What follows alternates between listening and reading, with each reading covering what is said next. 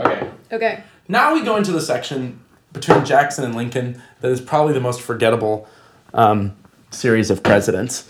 In part because a bunch of them sort of randomly die, but also because this time period is not a time period of, like, at least immediately, deep divisions within the country.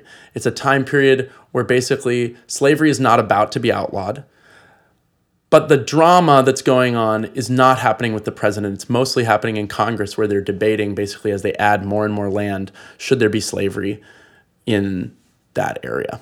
And the next president is Martin Van Buren, who was kind of the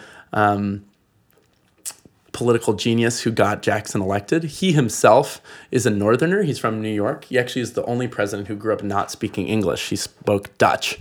And he was called the Little Magician. He was like this. he was really good at making deals. And his presidency, in some ways, continues the kind of Jacksonian model, but it's a little bit more moderate, and you're starting to see the building of railroads and, like, these kinds of